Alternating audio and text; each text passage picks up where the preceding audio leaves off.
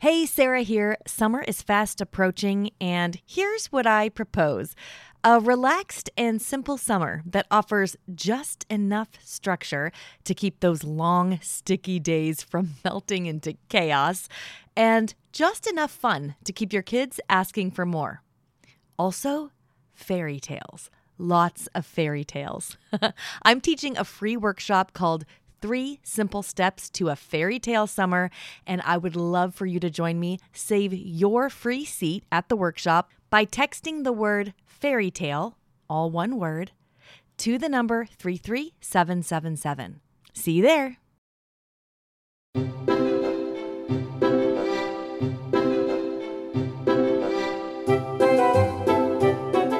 You're listening to the Read Aloud Revival Podcast. This is the podcast that inspires you to build your family culture around books.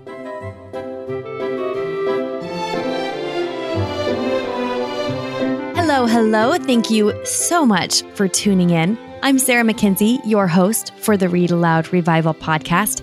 Hey, it's a big month at the Read Aloud Revival. Make sure you're getting our Read Aloud Revival weekly email so you don't miss out on any of the big news. You definitely want to know what we have coming right around the corner. So head to readaloudrevival.com to get on the email list. When you do, we'll send you a carefully curated list of our favorite read alouds. That's readaloudrevival.com.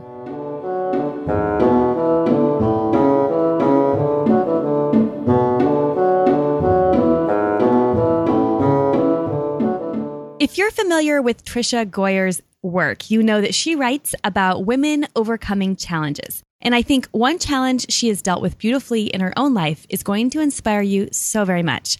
Tricia Goyer is a writer, a speaker, and a homeschooling mother. She's written, get this, more than 50 books and has published over 500 articles in publications like Guidepost and Home Life magazine. In addition to her fiction books, which include the Big Sky series and 7 Brides for 7 Bachelors series and a whole host of others, Tricia writes nonfiction books about family and parenting. She's the mother of 10, grandmother of 2, and an adoptive parent who credits reading together with helping her get her new family adjusted and form a wonderful bond. So I know you're going to love hearing from her. I'm so excited to chat with her.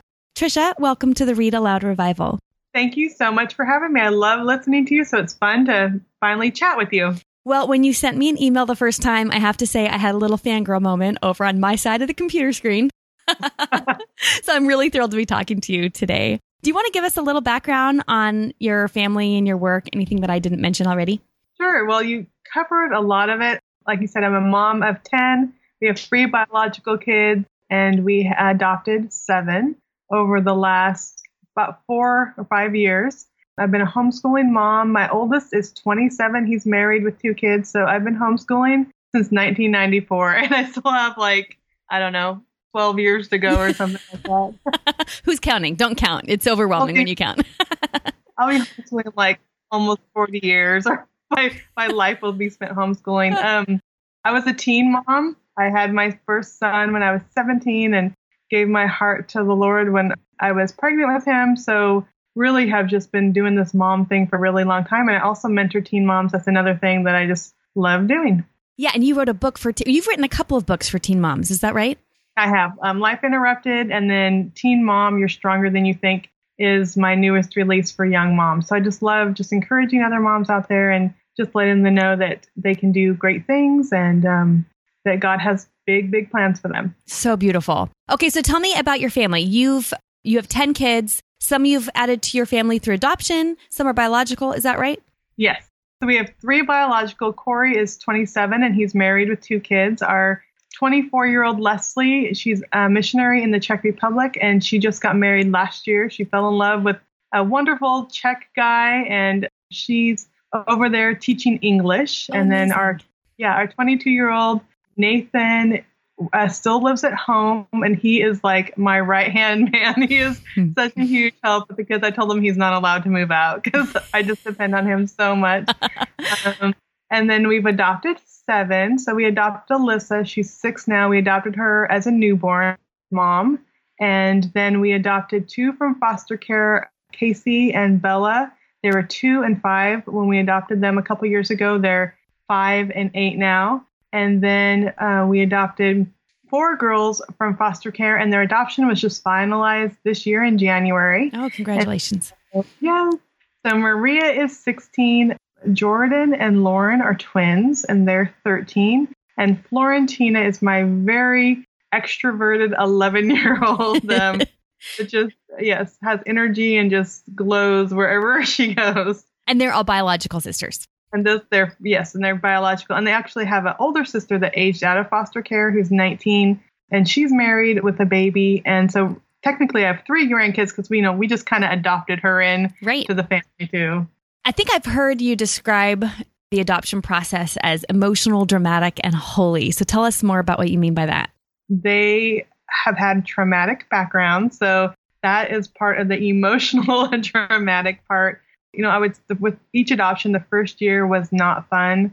All of them had special needs for emotional needs. So we had some post-traumatic stress stuff going on. We had depression going on with some of the older girls. So really the first year there was a lot of drama, a lot of fits, yelling, screaming, just all those kind of horror stories you kind of hear about. Mm-hmm, yeah. We experienced those with the girls, and it was hard, but we just were committed. And a lot of times with those kids, they have just been thrown out and moved on. Our littles, they were only 2 and 5, and they had been in 12 homes in the year, in 1 year and 5. Yeah.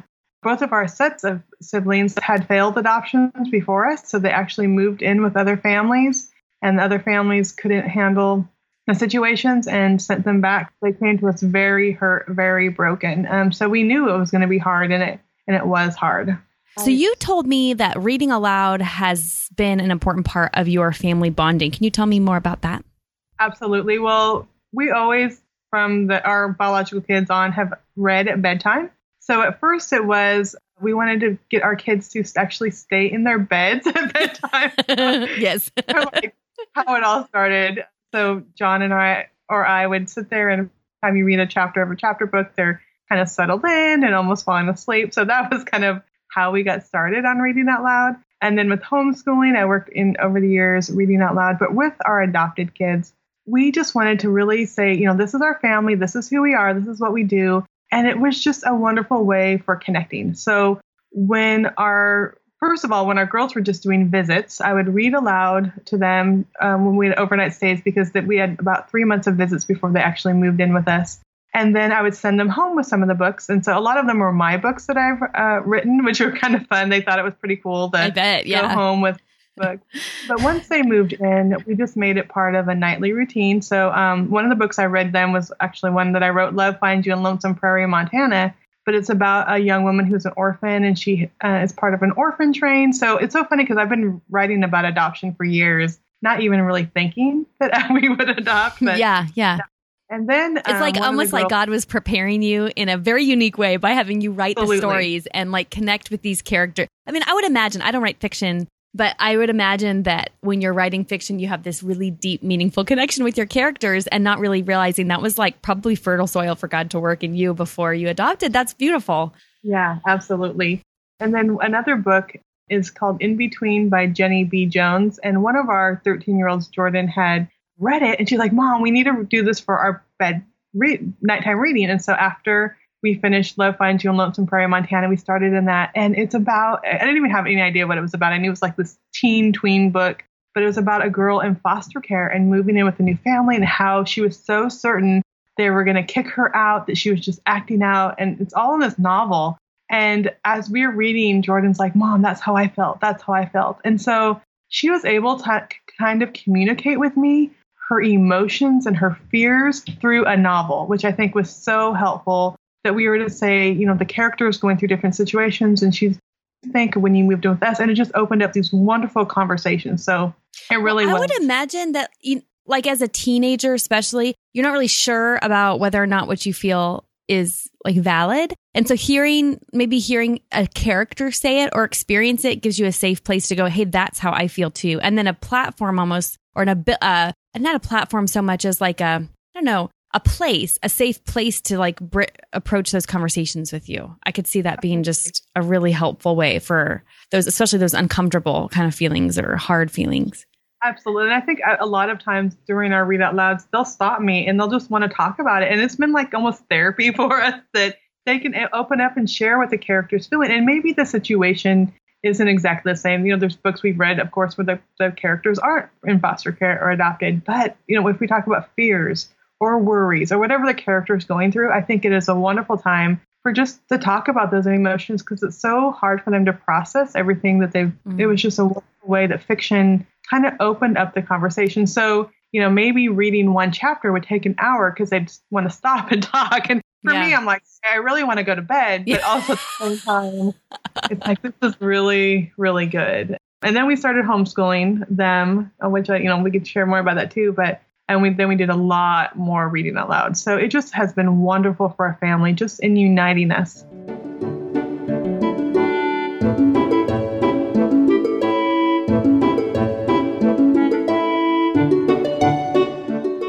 Okay, well, first I want to tell our listeners that if you're wondering, hey, what were those book titles Trisha just mentioned? We will have links to all of the books that Trisha mentions during the show today in our show notes. If you head to readaloudrevival.com and look for episode 52, you'll be able to see all of the books that we mentioned during today's show, so you don't have to feel like you need to stop folding the laundry or pull off the road to write them down. We will keep track of them for you. Okay, well, you mentioned that you started homeschooling them at one point. One thing you wrote that was just really wonderful and encouraging on your site under that How to Homeschool tab about homeschooling adopted children is, and I'll quote you here, just because you believe homeschooling is the best choice doesn't mean it's the best choice for your adopted kids today. I would love to hear any advice or encouragement you have for families who are adopting and thinking about homeschooling. Absolutely. I had been a homeschooling mom, since our oldest was 4. So homeschooling was totally what we did. And when we brought home Bella and Casey at first, she was 5, Casey was 2. We had so much struggles with her, just emotionally. I mean, they were actually considering institutionalizing her because just all her difficult attitudes. And the idea of adding homeschool on with a 5-year-old who was just having such a difficult time just connecting at all with anybody, I knew it would just be so hard. It's me saying, or, it would just put me in kind of an authoritative director type of person in her life. And really, during that time, I just needed to be mommy. I needed to be mommy to, still read books, but not academically. Right. So for a year, she went to a private Christian school, and it's a therapeutic school. So it's kids with special needs. They have autistic kids or lots of other kids that had been adopted that had emotional issues. And so for 1 year, she just went there. And I almost felt like I need to hand in my homeschooling card because my child is going to school, but we just really needed it. And after the year, we were doing so much better. Emotionally, she was doing better. We were bonded. Then we were able to start homeschooling, and it was okay. So, so many times the kids have so much to deal with right away, and they don't even understand what a mom and dad, what their roles are. They don't have those roles in their mind in a positive way. And so trying to add homeschooling may not be the best thing for that time. And it really was great for us just to take a year and just to have that time just for me to be mommy instead of homeschooling teacher for her. Yeah, I think that's beautiful. I think it actually it's relevant to all of us in some way or another, because I think a lot of times in the homeschooling world, we tend to idolize homeschooling itself as the thing. We kind of forget that it's just supposed to be in service to us and as a way to help us raise our children. Our children are the thing. And then even for families who aren't homeschooling, I think parents in general, we tend to do this. We kind of have this ideal vision of what we think is the best choice. And sometimes we forget that choice was actually supposed to help us raise our children. It's supposed to be in service to us. And so we end up putting whatever it is, whether that be homeschooling or whether it be a certain way of eating or whatever it is, a certain way of living that we think is the best possible way. Sometimes we have to wiggle around on that a little bit to give our children what they need right now, which I think is exactly what you're describing. Absolutely. Yes. So give me some other books that you've enjoyed reading. I know you mentioned the books by Jenny B. Jones, right? Did I get that name right? Yes, Jenny B. Jones. Mm-hmm. Okay. What other books have you enjoyed with your adopted kids as you've been kind of getting closer? Well, once we started homeschooling, we had a lot more time for reading out loud. And so when they were the 4 girls that we adopted went to public school for 6 months because we couldn't homeschool them while they were still under DHS care, our local, the the state of Arkansas, they wouldn't allow that. So when they were in school, it was crazy. Like we had hardly any time for reading out loud, except it was like, get your homework and I'm so thankful for the time now. But once we started homeschooling, we started using Sunlight. And so we read a lot of books. We did the Golden Goblet, Mara, Princess of the Nile, a lot of the world history books, Hittite Warrior, and even their science books, their whatever Sunlight had for that day, I would just mostly read it out loud. There was 3 of them, and then the 16-year-old would kind of jump in. So we were doing the core for like 6th to 8th grade, and then the little ones would kind of listen. So I was just reading aloud for hours and hours. And I don't think they realized that most homeschooling isn't like that, with mom just reading out loud all the time. I just wanted them all to have that time just hearing my voice. Like for the other kids, we did a lot of like online classes, and we did workbooks or, different things, because I had that relationship with them. And we've already had hours and hours of them hearing my voice and connecting with me. But really, I just wanted to have their homeschool curriculum be, this is mom and you connecting time. And so we just did a lot of reading. We did a lot of Bible reading and really, going through cough drops and water, because I was just reading so much. But I just want them to have years of me just hearing my voice and hearing the rhythm and making that part of their homeschool. So it's not just about the education. It's about us really connecting and them being connected to me as their mom.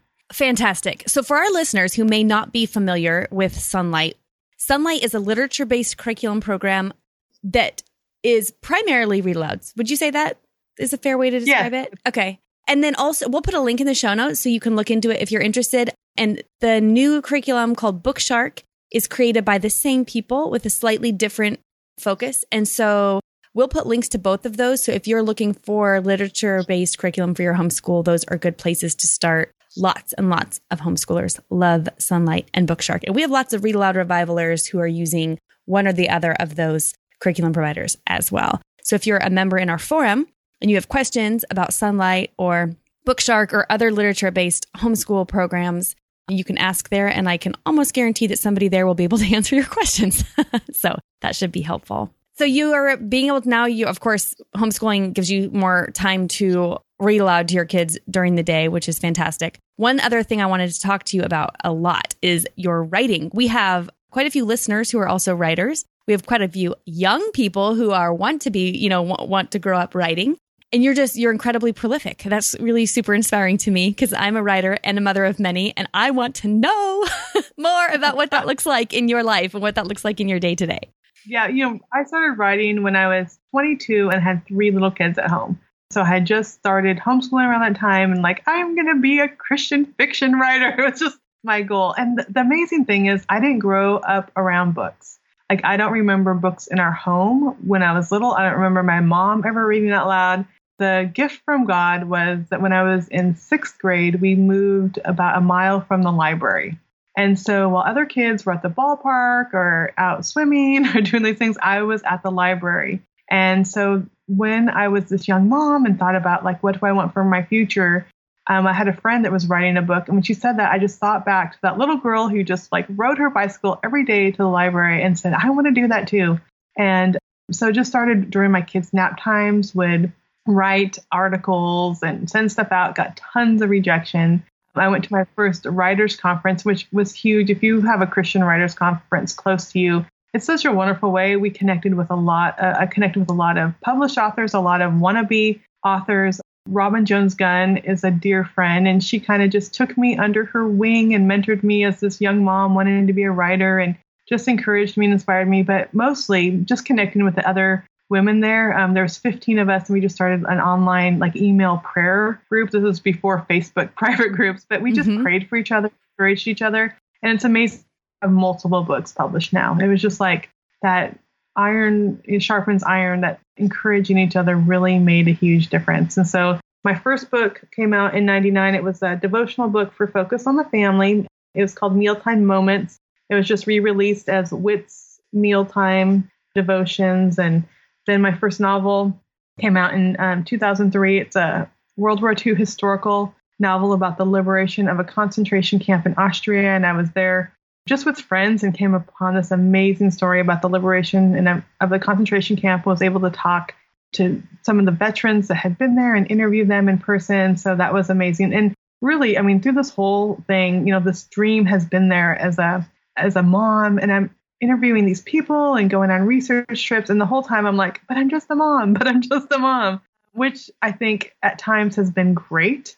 It's given me the flexibility. If they're working on something, there's been times like, okay, I'm going to work on this chapter 2 while you guys are doing your math test or whatever.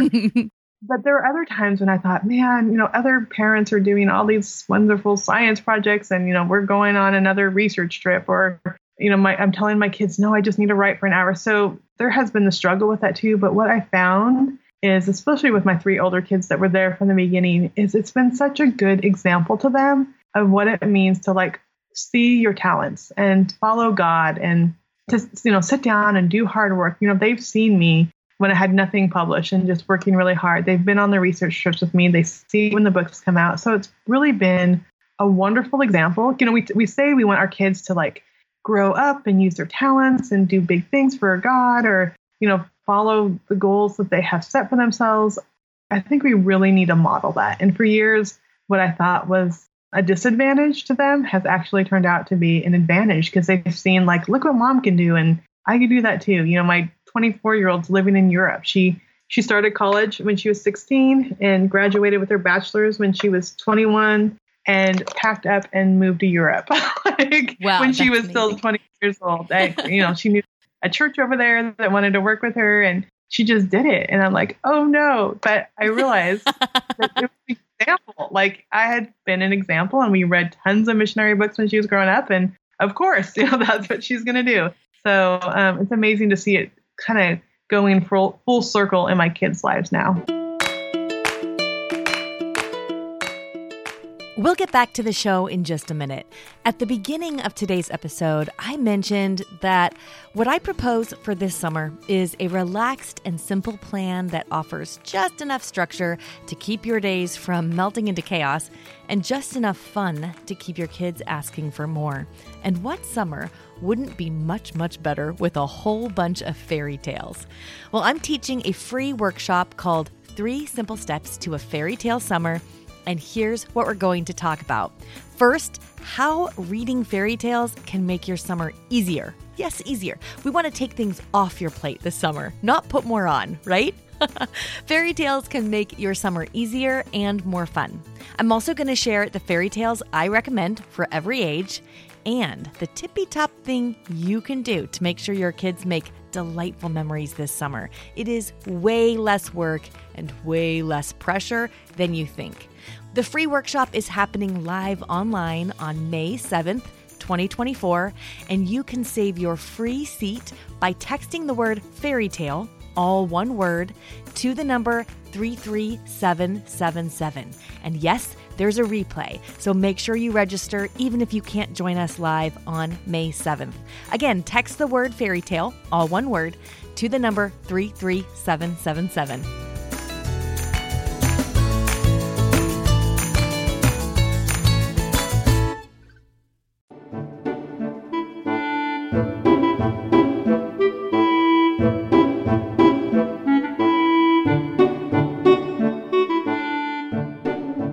That's really encouraging to me, because I will say that since I've started writing and working a lot more than I used to, there's been this weird tension. I was just talking to my sister about this last week.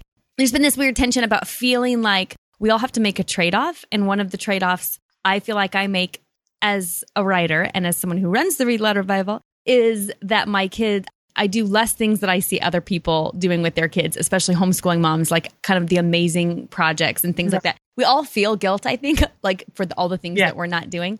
But listening to you talk about the richness that comes from this life too, or whatever life God has called us to, that's really encouraging and beautiful to me. Yeah, and that's just how our family has lived. I mean, they've just been along with me as we've interviewed people or been on trips, or every trip we go on, I'm researching something, or we go to some museum, or we meet up with people. They've met amazing authors. We've had people amazing authors stay at our home. We've had missionaries stay in our home. I mean, they just have this rich education that I didn't plan on. And so they don't even know that like we totally missed making homemade marshmallows or whatever things that were going on the time other homeschoolers were doing. Like they they don't understand. Like in my mind, I was thinking, oh, they're missing out. But really, they don't miss that. Like this is just our life and how we have lived as homeschoolers. And it's really benefiting, I think, them, just the world that they've explored that maybe never would have happened if I hadn't been writing and speaking. Yeah, I love that. I think about that a lot too, the way how I want my kids to grow up and to use their talents and live out their full potential and to contribute to the world in the unique way that they've been created to contribute. And yeah, I feel guilty when I know that I'm doing that myself. And so it's kind of funny. So it's like that, like remembering, oh, this is that modeling that I'm doing for them. This is the kind of thing that I hope my kids get to do someday, is work in the areas and in the ways that God has uniquely suited them to work and to contribute. And so, it's so amazing to see like the things that our family, we served and we gave, and the things that we focus on, like that was just the seeds for them going farther. Like I never have been a missionary in Europe, but my daughter is, you know what I mean? So the seeds of the books we read and this, we served with teen moms or whatever in our community, how that was a seed that grew into something bigger. And so it's just amazing how those things that God does put in our hearts and the goals he's given us, the dreams he's given us, will someday grow into something even more in our kids that we never maybe even dreamed. Those are just seeds that are planting. And he knows like putting what parents with what kids and what I love, how that will impact what my kids are going to love. And so it's just cool to see that it's a bigger picture than sometimes we even think when we're sitting down with our books to read. Exactly. So you're saying that you have been published for less than 20 years, but you've written over 50 books, right? Yes. Or written and co-written over 50 books. That's That's amazing. So do you write every day? Is that a fair guess? I try. Okay. It's really hard. Especially since we've had the adopted kids, there's a lot of, they go to therapy and we have different, it just seems like it's busy, but I try to write every day. And I think it's actually been a benefit having kids at home and homeschooling, because my writing time may be an hour or 2 hours. And I'll say, okay, I have to write 1,000 words or 1,500 words in these 2 hours. Where I have, writer friends, not to compare all the way, but, sometimes they have 8 hours and they'll strive for 1,500 words. I think it's benefited me because I have such a limited time. I can't play solitaire. Exactly. Organize my desk. It's like, I've always had kids at home since I've written. So it's just been like, okay, this is my writing time and I just have to get something done. I have a novel due in less than 2 weeks. And it's like every day I'm like, okay, that laundry is going to have to wait. I'll have to do that tomorrow. Or I just have to have the priorities there to be dedicated to get something done almost every day. And then it's amazing how when you work for an hour, 2 hours on a daily basis, it's a lot of work you've produced. Absolutely. Those little bits add up. So I was telling somebody not too long ago, Teaching from Us is a pretty short book, but it's still, I wrote it in these 15-minute chunks. I had just had the twins. The twins were 6 months old when I was writing that book. And really, I wrote it in 15-minute chunks over a period of a while. And that just added up to being, finally being a finished product. But I also like the freedom of being able to kind of write in the nooks and crannies of the day if I can. So I agree. That's really helpful. So you said you weren't really read too much as a child. Did you read? You were a reader after you moved next to the library. Is that right? Yes, absolutely. Okay. So what were your books that really influenced you as you were growing up? The Little House on the Prairie books. So anything by Laura Ingalls Wilder. I think I don't even know how many times I reread those. Nancy Drew. I'm pretty sure I've read a Nancy Drew book. Encyclopedia Brown. And then I would get Helen Keller. I would just have the library find anything that they could on Helen Keller. So I'd read short books about her, or longer. I just would get on a character or a person and just read.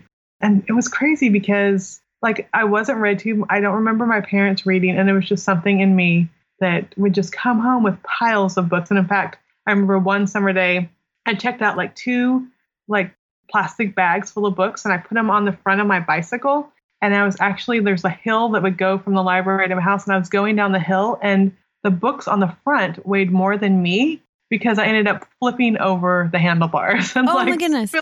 Books everywhere, cars had to stop because there's me and books everywhere. So reading can be dangerous at times when you check out too much books from the library. But I remember even in 6th grade, I would take home piles of picture books because I hadn't read them. It was I had just discovered this whole new world of reading and just would read everything that was out there.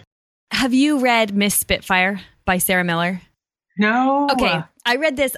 Gosh, it must have been maybe more than a handful of years ago. I know it was published in 2010. It's called Miss Spitfire, Reaching Helen Keller, and it's a fictionalized book for young readers from the point of view of Annie Sullivan, so Helen Keller's teacher. And I remember enjoying it a lot.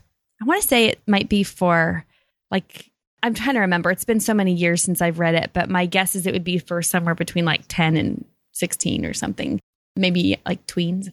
But it was really, I really enjoyed reading it. So if you were wanting to revisit your childhood favorites, Miss Spitfire might be a good new one to kind of take you back to Helen Keller stuff. I love that. Yeah, I love how even as adults, rediscovering books or discovering books with children.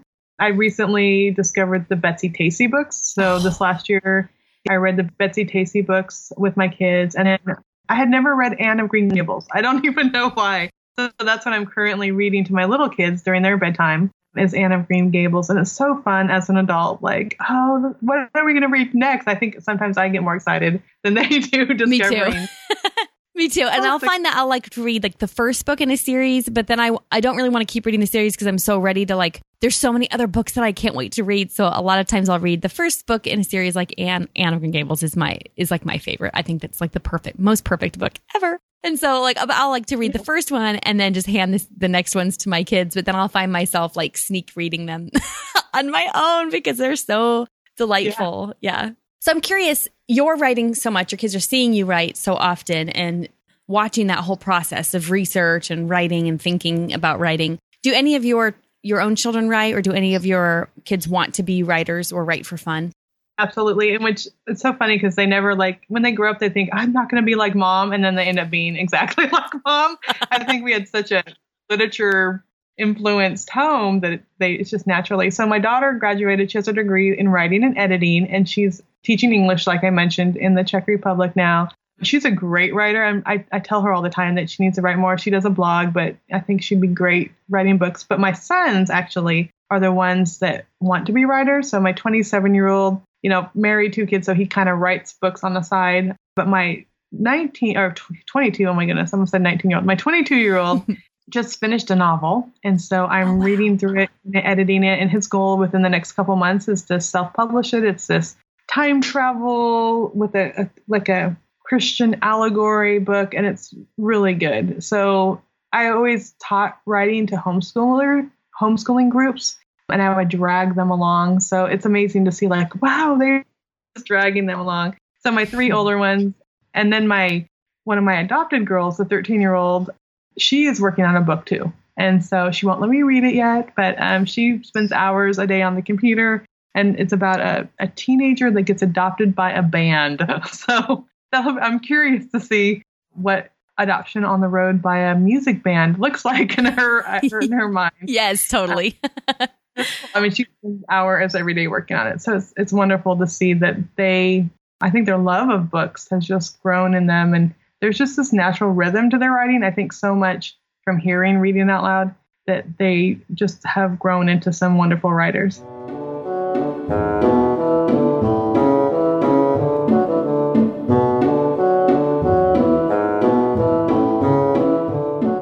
I can totally see that.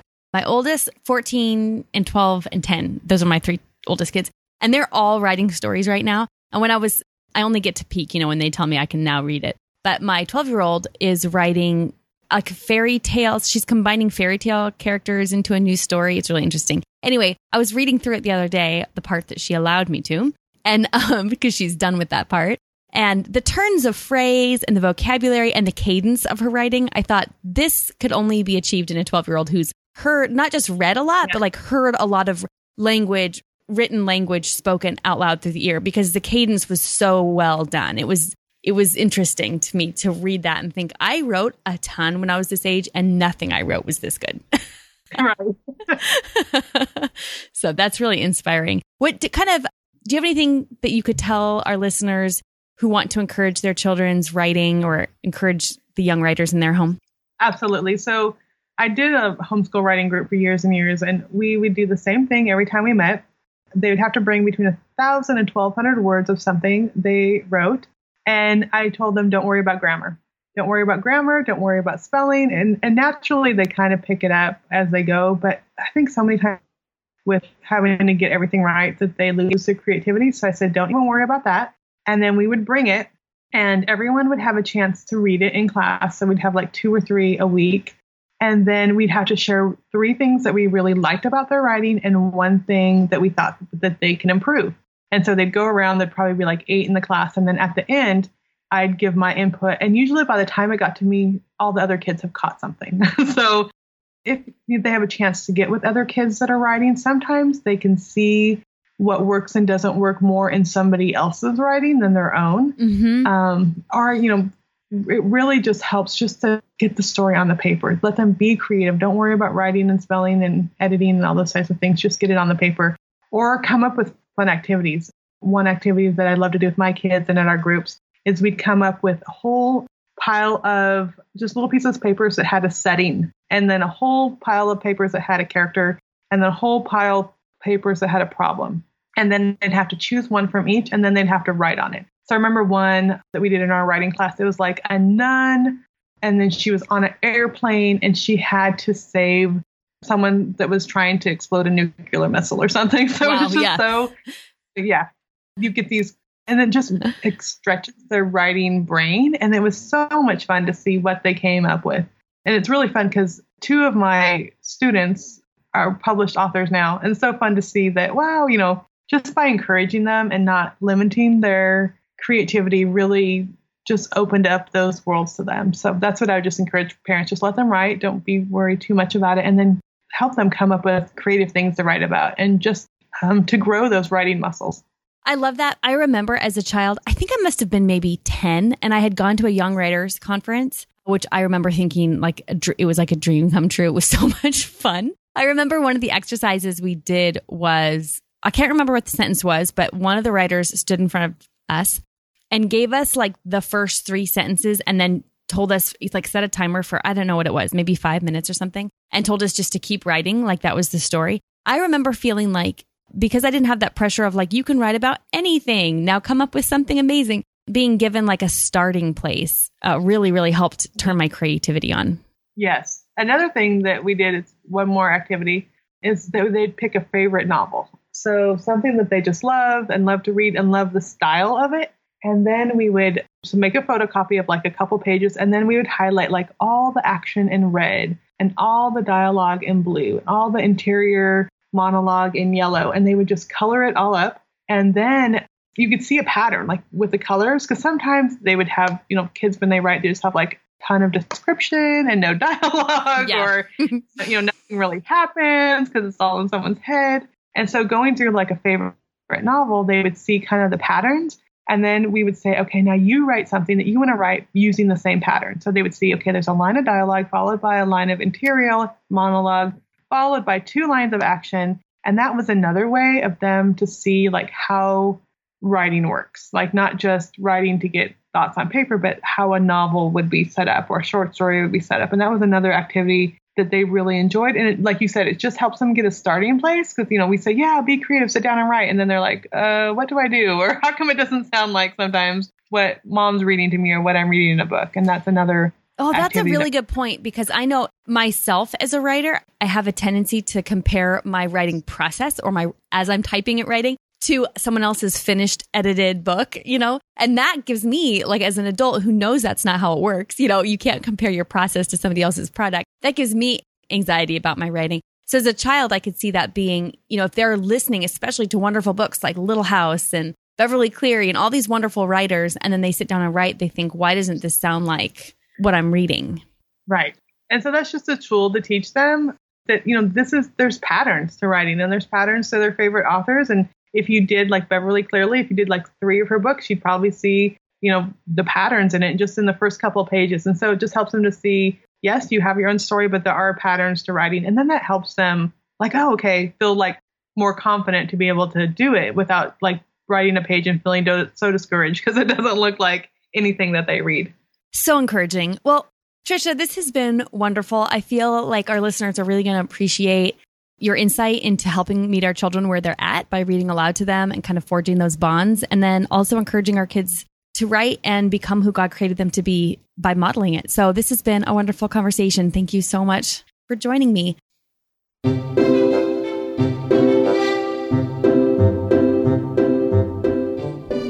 Now it's time for Let the Kids Speak. This is my favorite part of the podcast, where kids tell us about their favorite stories that have been read aloud to them. Hi, my name is Adrina and I'm 5 years old. I live in the Philippines. My favorite book is Chronicles of Narnia because the Aslan defeated the witch. Bye. Hi, my name is Gilly. I'm 3 years old. I'm in California. My favorite book is Little House in the Big Woods because Pa said a tree stump was a big bear, but it wasn't. Hi, my name is Asher. I am 8.5 years old. I live in Springfield, Missouri. My favorite book is Harry Potter, the Fully Illustrated series. I like it because Harry Potter and his friends solve mysteries at Hogwarts, because Harry Potter is a famous guy from the Potters. Hi, my name is Levi, and I'm 5.5 years old. My favorite book is Alice in Wonderland pop-up book, because the pictures pop up. Hello, my name is Jude. I am 8 years old, and I live in California. And my favorite book is The Secret of Skull Mountain, because it is really scary and find a lot of skulls. Hi, my name is Aubrey and I'm 6 years old. I live in Virginia. My favorite book is The Green Ember. I like it because Pickett, the sport rabbit, learned not to be stubborn, and this girl rabbit Heather protected her brother from wolf pack and attacked the wolves while she sent him to safety of 7 mounds. My favorite character is Heather, and she's my favorite because she took care of her brother when he was to take care of her. Hi, my name is Sam, and I am 5 years old, and we all live in Virginia. And my favorite book is Black Star of Kingston.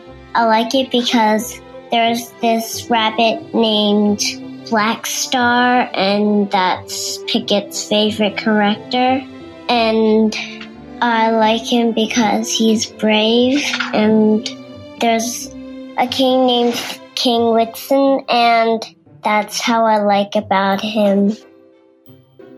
My name is Katie and I am 7 years old. I live in Blue Springs, Missouri, and my favorite book is My Father's Dragon. My favorite part is when the boy puts lollipops on a crocodile's head so he can make a fish. I was laughing so hard. My name is Phil, and I'm 3 years old, and I love Frog and Toad, because they're so nice. And where do you live? North Carolina. My name is Haddon, and I'm 5 years old. I live in North Carolina, and I love the Jesus Story Bible. It's good to learn about. Kids, wonderful job. Hey, that's it for today. If you enjoy the Read Aloud Revival podcast, would you leave us a rating or a review in iTunes? Doing that helps us get the word out about the podcast and inspire more families to create their own family culture around books. Head to iTunes, search for Read Aloud Revival, and then just leave us a rating or a review.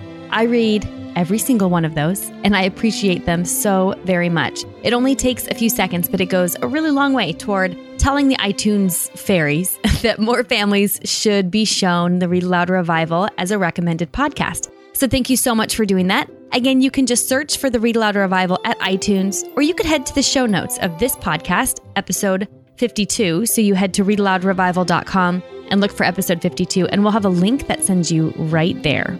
We'll be back in 2 weeks with another episode. Until then, go build your family culture around books.